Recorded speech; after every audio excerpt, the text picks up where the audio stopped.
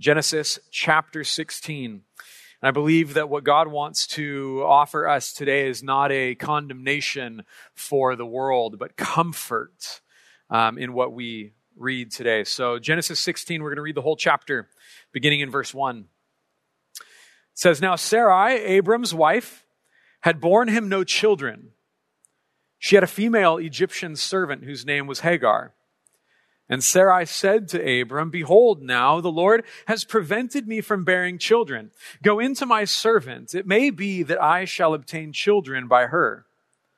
And Abram listened to the voice of Sarai.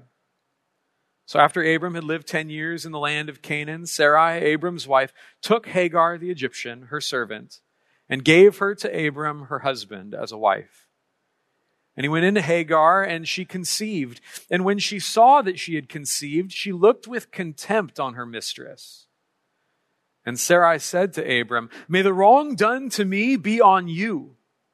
I gave my servant to your embrace. And when she saw that she had conceived, she looked on me with contempt. May the Lord judge between you and me.' But Abram said to Sarai, 'Behold, your servant is in your power. Do to her as you please.' Then Sarai dealt harshly with her, and she fled from her. The angel of the Lord found her by a spring of water in the wilderness, the spring on the way to Shur. And he said, 'Hagar, servant of Sarai, where have you come from and where are you going?' She said, 'I am fleeing from my mistress Sarai.' The angel of the Lord said to her, 'Return to your mistress and submit to her.' The angel of the Lord also said to her, 'I will surely multiply your offspring so that they cannot be numbered for multitude.' And the angel of the Lord said to her, 'Behold, you are pregnant and shall bear a son. You shall call his name Ishmael, because the Lord has listened to your affliction. He shall be a wild donkey of a man, his hand against everyone and everyone's hand against him. And he shall dwell over against all his kinsmen.' So she called the name of the Lord who spoke to her, 'You are a God of seeing.' For she said, 'Truly I have seen him who looks after me.' Therefore the well was called Bir Lahairoi. It lies between Kadesh and Bered. And Hagar bore Abram a son, and Abram called the name of his son, whom Hagar bore, Ishmael. Abram was 86 years old when Hagar bore Ishmael to Abram." Let's pray together. Father, we thank you for your word. God, we thank you that in your word we can not only see the things that have taken place in the past, we can not only look at current events or historical events and make sense of how it fits with what you are doing in redemptive history, but we can look to your word and see you. God, we can look to your word and see what you desire to say about yourself to us, about our condition, our sinful human condition, and what you have to say to us about how we can be saved, how we can be known, how we can be delivered, how we can be transformed, how we can be put on a train to glory, Lord. We look to your word and believe that it's true, and look to your word and believe that through it you speak to us. And so, God, would you speak to our hearts today? God, for those who are wounded, for those who are hurting, Lord, for those who feel small, who feel insignificant today, who feel overlooked, unloved, who feel like they're without hope, without help, God, we pray that you would speak a word of comfort to your people today, that they would know that their Redeemer lives, that we would know that Jesus lives, that he is alive, and find life in him. And so, God, we believe your word. Holy Spirit, I pray that you would cause it to sink deep down into our hearts, that you would cause it to change us, and that you would empower us to obey your word. God, to follow Christ in your word and in our lives. And so, Lord, we give you glory today. We give you praise. We give you thanks. And expect the good things that you desire to do in us and in our midst. We ask it all in Jesus' name. Amen. Amen. Well, the desire for significance the desire to make sure that your life matters, the urge that we have to know that our lives count for something more than just the oxygen we breathe and the resources we consume is a natural human experience. We all want to know that we're either making the world better than it was when we found it. We all want to know that the people around us are better for having known us. We all want to make our mark. We want to know that who we are, that something we do counts for something, that it's significant. And when our significance is threatened, when we feel like we are being made to be small or rejected or cast out, disregarded, when our significance is threatened, it can cause us to pursue significance in misguided ways. Some of the most iconic villains in the history of film and literature have a common thread of seeking significance the wrong ways. Consider the Phantom of the Opera. Born with a physical deformity, rejected and despised by society, the original novel says that even his own mother would not kiss him as a baby. And so growing up under the scorn and rejection of society, his life turned to a life of obsession and violence and just trying to earn the love and the acceptance that he longed for his whole life. Or maybe you're more familiar with the Joker. The Joker's origin story has been told a variety of different ways over the decades in film and television and comic books. But one common thread is that the Joker felt like he was a nobody, trying to become somebody. And when rejected by society, turned to a life of crime and lost his mind and became one of the greatest villains of all time. All trying to become something significant, trying to be noticed. And our text speaks to this question of significance. Do I matter? Does my life count for something? Does anyone notice me? Would anyone care if I was gone? This text speaks to that. And what we see in God's word is what our hearts need to receive today, that no matter who you are, from the greatest to the smallest of us, that God cares for you. We all need to know today that God cares for us. See, Sarai is an example of what it looks like to strive to secure our own significance. Sarai is trying to strive. She's striving for her own significance. She's barren. She doesn't have any children. It's been 10 years since God promised Abram that his heir would come from his own body. It's been 10 years. And Sarai still has not had any children.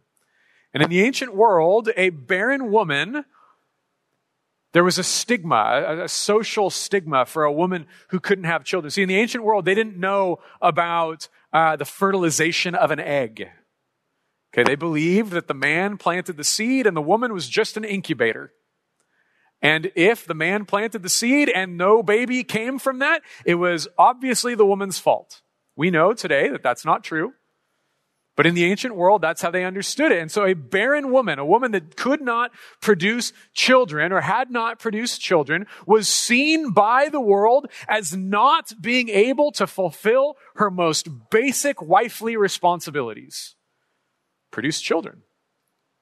And for that reason, many times men divorced their wives who were barren because of the significance of providing an heir.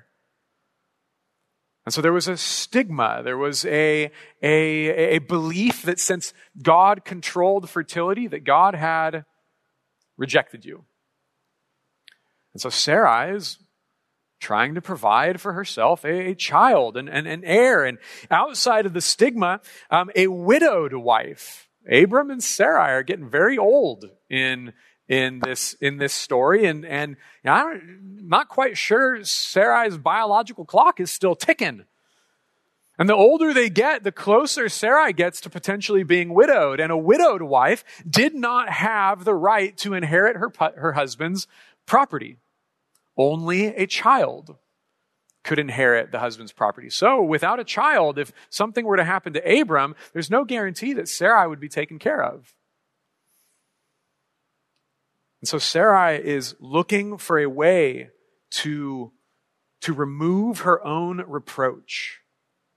And so she schemes up a plan that seems incredibly foolish to us.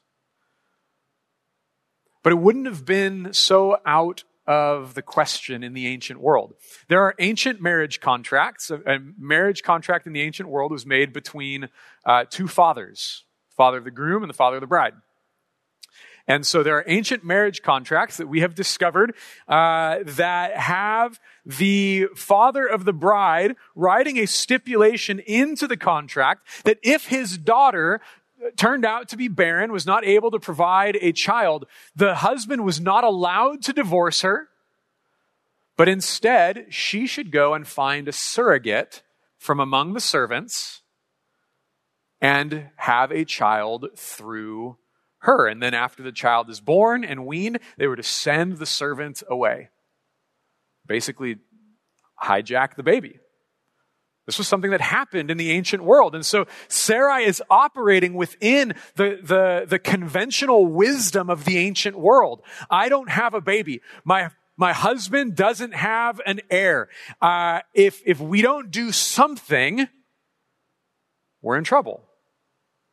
And so she takes matters into her own hands and she comes up with a plan. Look, I've got this servant, Abram. It could be that God wants to provide an heir. God wants to provide a child through her.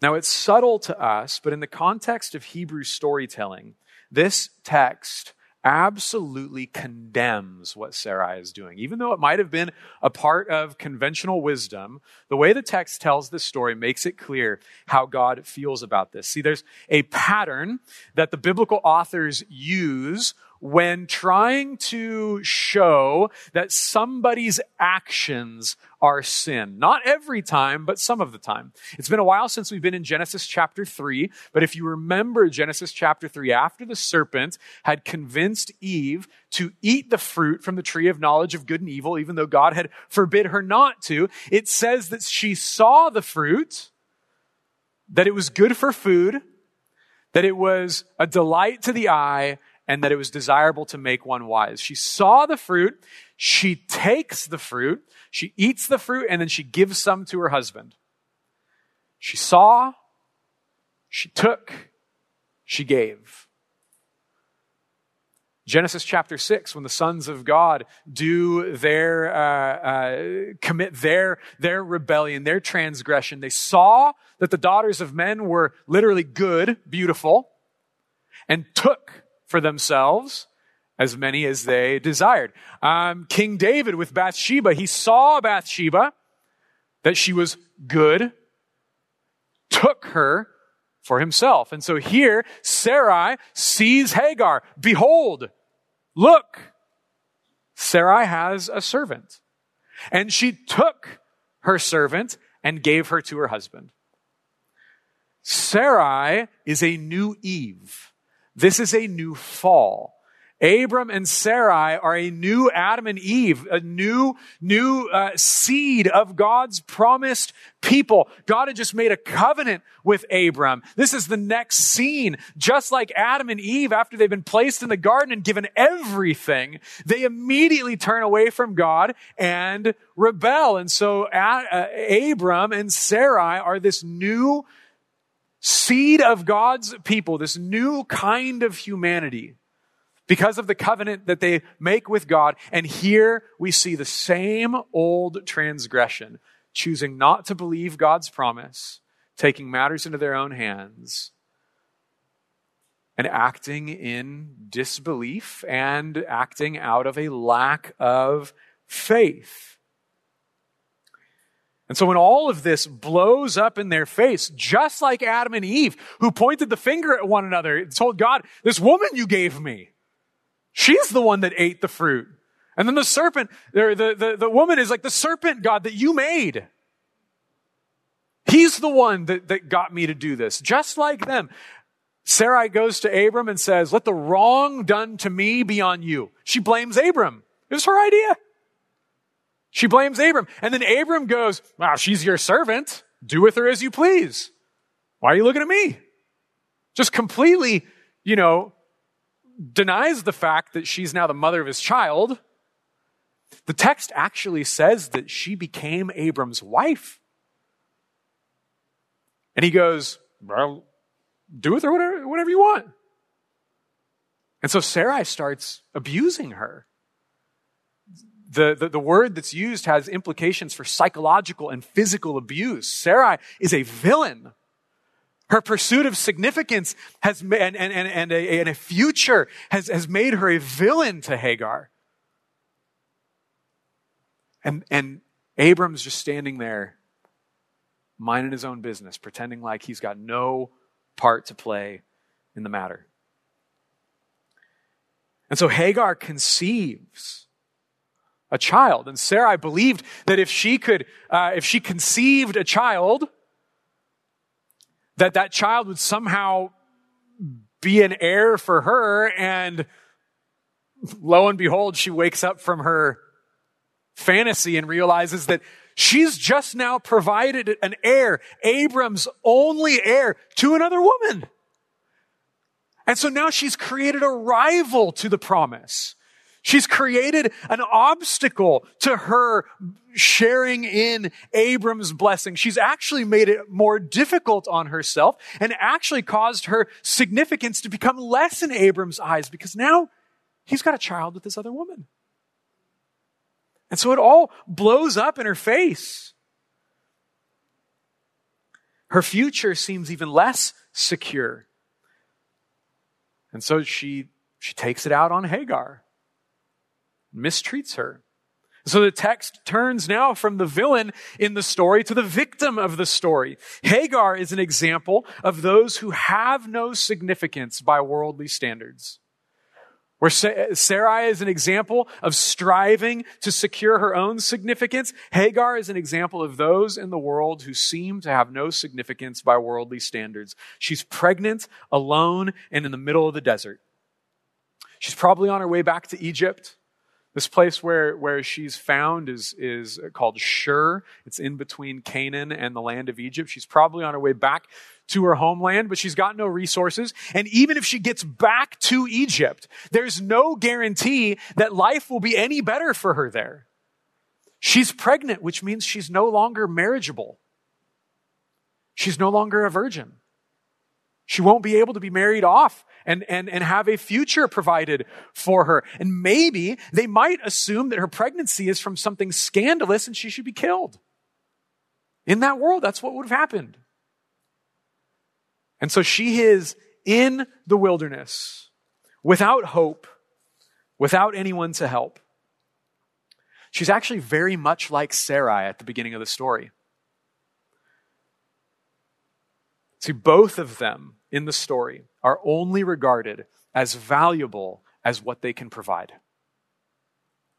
Sarai looked at herself and saw that she was insignificant. She needed to pursue significance somehow because she was not able to provide what she needed to provide for Abram. And she also looks at Hagar and only sees through the lens of what Hagar can provide. Maybe she can provide an heir for me, and treats her like an object.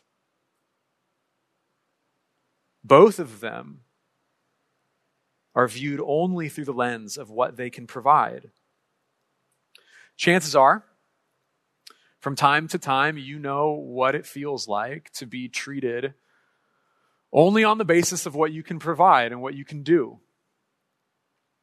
It's been said that we often treat ourselves and others as though we are human doings rather than human beings. We look at what we do for God, we look at what we do for one another, we look at what we do for ourselves, and if it seems insignificant to us, we're tempted to believe that we lack significance.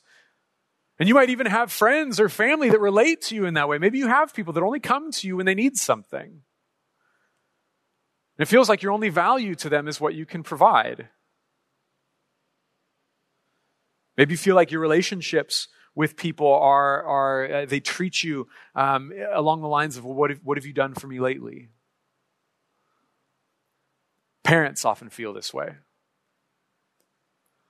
Their kids look to them only as what they can provide. And as they get older, when they don't need as much provision from their parents, the relationship is strained. Maybe you know what it's like to feel insignificant, to feel like you are only as good as what you can do. And what Hagar experiences in our text is actually what Sarai needed the whole time. And what Hagar experiences in our text at this point in the story is what you and I need time after time. See, Hagar experiences the loving pursuit of God. It says that the angel of the Lord found her, finds Hagar in the wilderness, and the whole experience is summarized by Hagar's expression in verse 13. So she called the name of the Lord who spoke to her, "You are a God of seeing." For she said, "Truly here I have seen him who looks after me." This is such a beautiful picture of God. She calls him El Roi, the God who sees.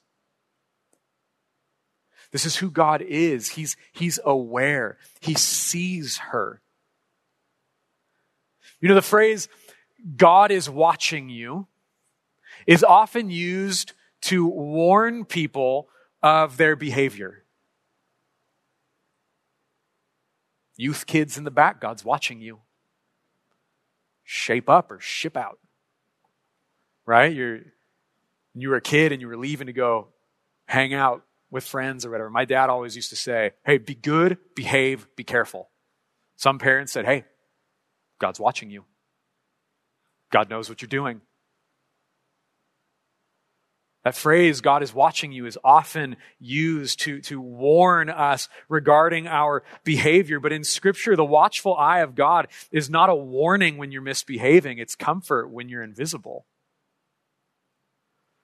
When no one else sees, when no one else is looking, when no one else is aware of what's going on, not only in your life, but in your mind and your heart, God sees.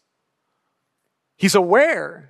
One of my favorite passages in Scripture is in Exodus when the Israelites are suffering under the taskmasters of Egypt. And there's this passage that just says, "And God saw and God knew."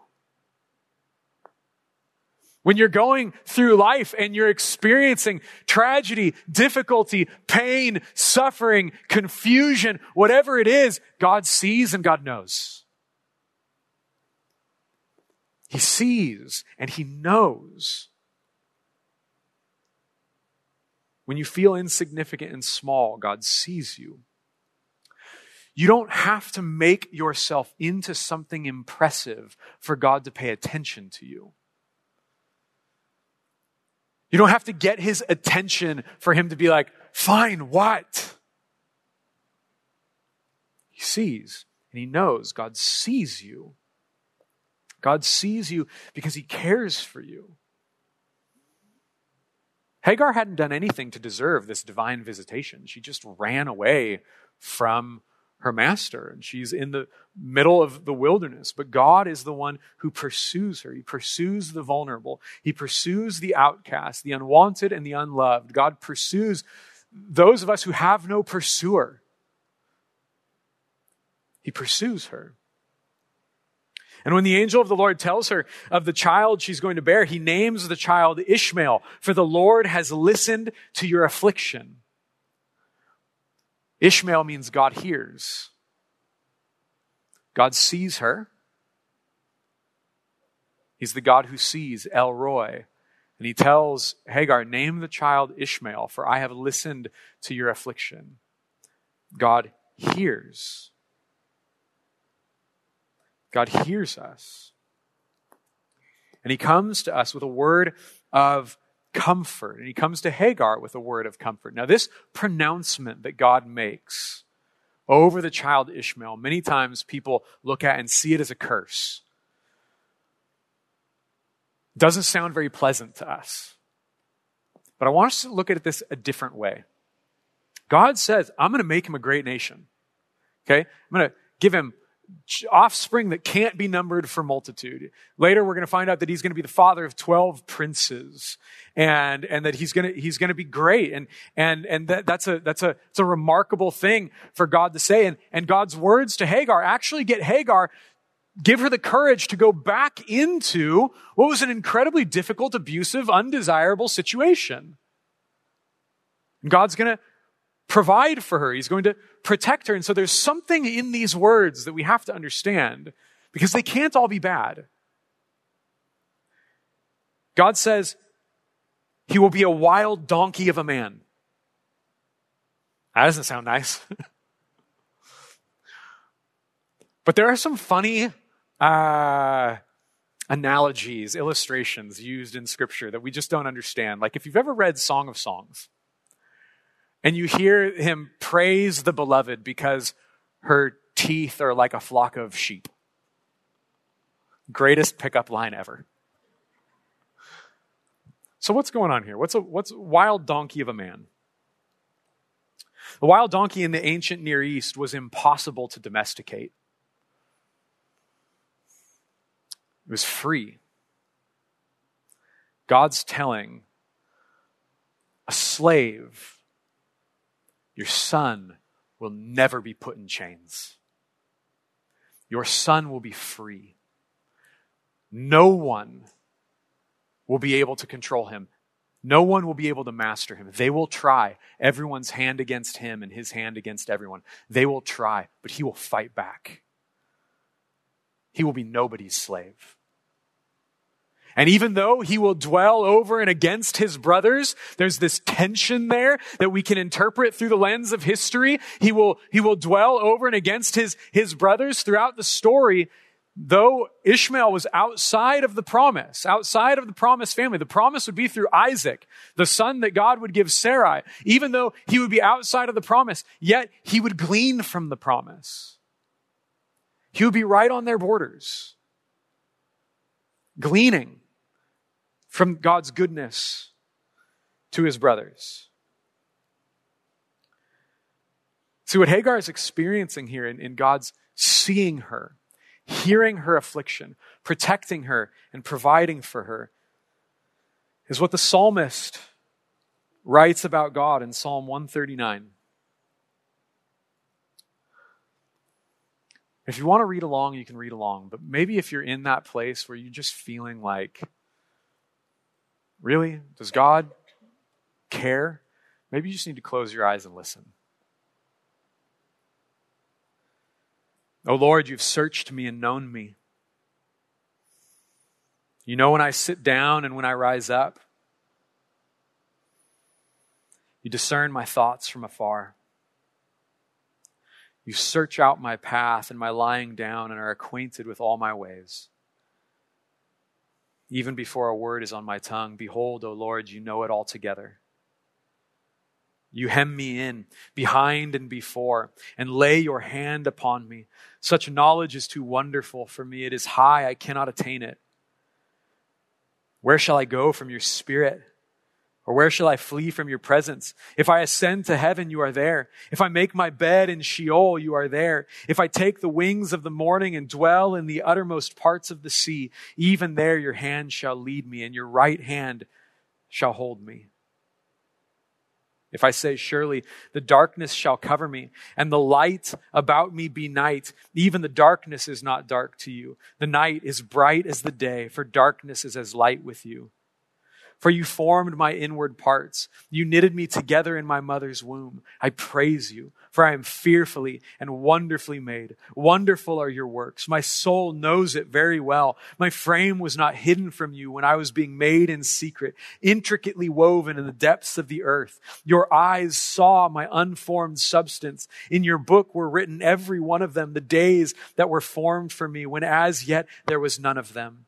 How precious to me are your thoughts, O God. How vast is the sum of them. If I would count them, they are more than the sand. I am awake, and I am still with you. Are you kidding me? This is how God sees his people. This is how God views humanity. God sees you. He hears you. He knows you. He loves you. See, much of man-made religion is an attempt to get God's attention.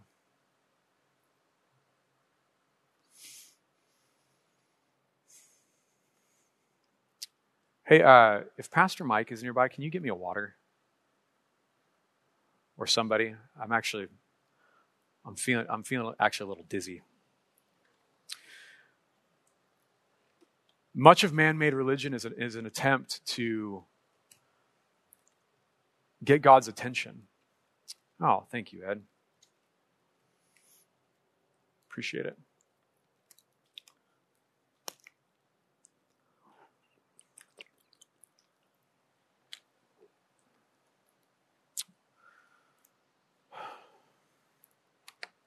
There's a great example of it in 1 Kings 18 when there's a showdown between Elijah and the false prophets of Baal. And they make these altars and they put the sacrifice on the altar. And they say, whichever God calls down fire from heaven and consumes the sacrifice, him is God. Thanks, Steve. Appreciate it. I got one. And so they make this altar. And the prophets of Baal are just like, they're praying and they're getting louder and they're getting louder and they're getting louder. They start cutting themselves, trying to get God's attention, trying to get Baal's attention that he would consume the sacrifice. And Elijah's mocking him. He goes, I think I should be okay, but I appreciate it. Yeah. Probably just a little dehydrated. Elijah starts mocking him and goes, maybe he's in the bathroom. Maybe he can't hear you because he's relieving himself. And then they finally give up and Elijah just prays and fire comes down from heaven and consumes the sacrifice. See, much of the religion that we make as humans is this attempt to get God's attention. And even Jesus says, when you pray, don't heap up empty phrases like the hypocrites. For God already knows what you need. They think they'll be heard for their many words. But you, when you pray, know that God hears you. He's attentive to you. You don't need to get God's attention. We don't need to try to get God's attention. We don't need to try to make ourselves valuable to God. Our value comes from the fact that he's already mindful of us. You don't need to make yourself valuable so that God will pay attention to you. You are valuable because God pays attention to you. You are worth his time. You're worth his awareness. You're worth his thoughts. The psalmist says, your thoughts are too numerous for me. Your thoughts toward me, there's a multitude, more than the sand on the seashore. God's thinking about you. Zephaniah says that God sings over his people with loud singing. God sings over you. We don't need to get God's attention. The ultimate proof of your significance to God, not because of anything that you've done, but because he made you and he loves you. You're significant because he loves you. He doesn't love you because you're significant. It's the other way around. The greatest evidence of that is that God gave us his son. See, God would care for Hagar by providing her a son. She has an heir. He will take care of her. God will eventually take care of Sarai in providing her a son. An heir.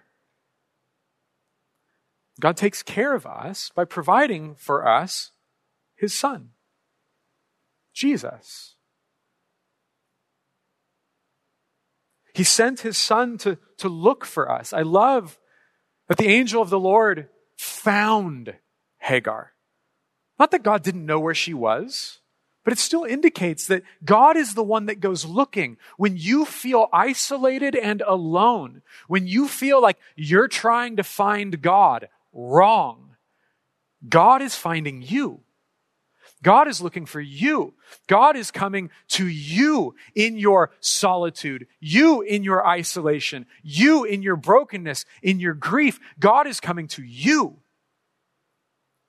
He finds you where you are, as he found Hagar. And so Jesus is this picture of God incarnate, leaving heaven and coming to earth to seek and save the lost, to come and look for us because he loves us. It's because he loves us that he gave his only son. John 3:16 through 18. For God so loved the world that he gave his only son, that whoever believes in him should not perish but have eternal life. For God did not send his son into the world to condemn the world, but in order that the world might be saved through him. Whoever believes in him is not condemned, but whoever does not believe is condemned already because he did not believe in the name of the only Son of God. See, there is not condemnation for the world in God's word. There is comfort in God's word for the world because he came to find, he came in search, he came to save you. He gave us his son. And Jesus didn't live a significant life by worldly standards. He grew up in an insignificant place, Nazareth. He did an insignificant job in that time. He wasn't an aristocrat or anyone powerful. He was a carpenter.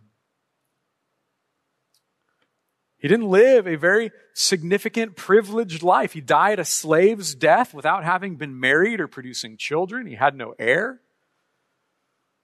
On paper in the ancient world, his actual life outside of his ministry really amounted to nothing. But because of who he was and because of the things that he was doing, this insignificant carpenter from Nazareth shows up on the scenes, and the most powerful religious elite start questioning their own significance. They hated Jesus because they saw their power dwindling. Jesus showed up on scene and they were like, we got to do something because they're all going to him. What do we do? And he causes them to question their own significance. Jesus' significance was not in what the world could see, but it's what only can be seen through the eyes of faith. The fact that this seemingly insignificant man was God. God in the flesh, God incarnate, Emmanuel, God with us. And even though he was the most important thing in all of the universe, Jesus spent his time with the most insignificant people in his culture. With the tax collectors, the sinners, the prostitutes, the sick, the infirm, the lame, the blind, the deaf. Jesus spent all of his time with people who had no worldly significance. He saw them. He went to them. He found them because he loved them. And he gave them, and all who would believe, the greatest significance imaginable. John 1:11 through 13. He came to his own, speaking of Jesus, and his own people did not receive him. But to all who did receive him, who believed in his name, he gave the right to become children of God, who were born not of blood, nor of the will of the flesh, nor the will of man, but of God. To all who believed, he gave them the right to be called children of God, son of God, daughter of God, child of God. Through faith in Jesus, he has declared you his family, his beloved son, his beloved daughter. You don't need to convince a parent that their child is significant. for whatever they do, they're significant because they're theirs. Your significance is in the fact that you belong to God, though you deserve it not. Though I don't deserve it, by God's grace in Christ, he says, you're mine. I see you. I hear your affliction. I know you. I love you. You're mine. Listen, we all want to make our lives count, and we can strive to be our own significance like Sarai, or we can just throw a pity party and isolate ourselves and feel like we're insignificant like Hagar. But because of Jesus, today you know that none of that is true. You don't have to make yourself anything. And you don't have to isolate yourself because you feel like you're undeserving. God loves you. He sees you. He knows you. He desires you. He came looking for you. Maybe you're here today and you don't know the love of Jesus. It is not a coincidence that you are in this place at this time on this day. This is evidence of God's pursuit of you. Maybe you're here and you are a believer. You know Jesus. But you're at a season in your life where you feel like, man, God's so far away. Today, he pursues you. He looks for you. He has come to find you. He is drawing you to himself. Do not leave this place without being confident, knowing that you belong to God, that you are his, and that he loves you. You are a son. You are a daughter. So let's go to our Father in prayer together. Heavenly Father, we believe your word. We believe that though we are undeserving, Lord, you have, by your grace, sought to show us your love and your glory, Lord, your value. You are the greatest treasure we could imagine.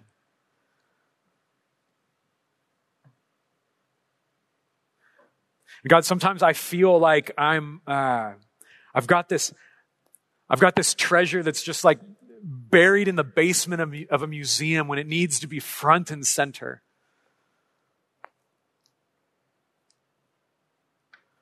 God, I pray that Christ in us would be front and center. In our own minds and in our hearts and in the way that people look at our lives, that they would look at us and they would see Jesus. They would see something far more beautiful than anything we could ever do or accomplish for ourselves. That they would look at us and see Jesus, but Lord, that's not going to happen if we don't look to Jesus and see how beautiful he is. And so God, I pray right now that as we worship, Lord, we would not only talk about how great you are, but that we would actually experience by the power of the Spirit how beautiful and how wonderful you are.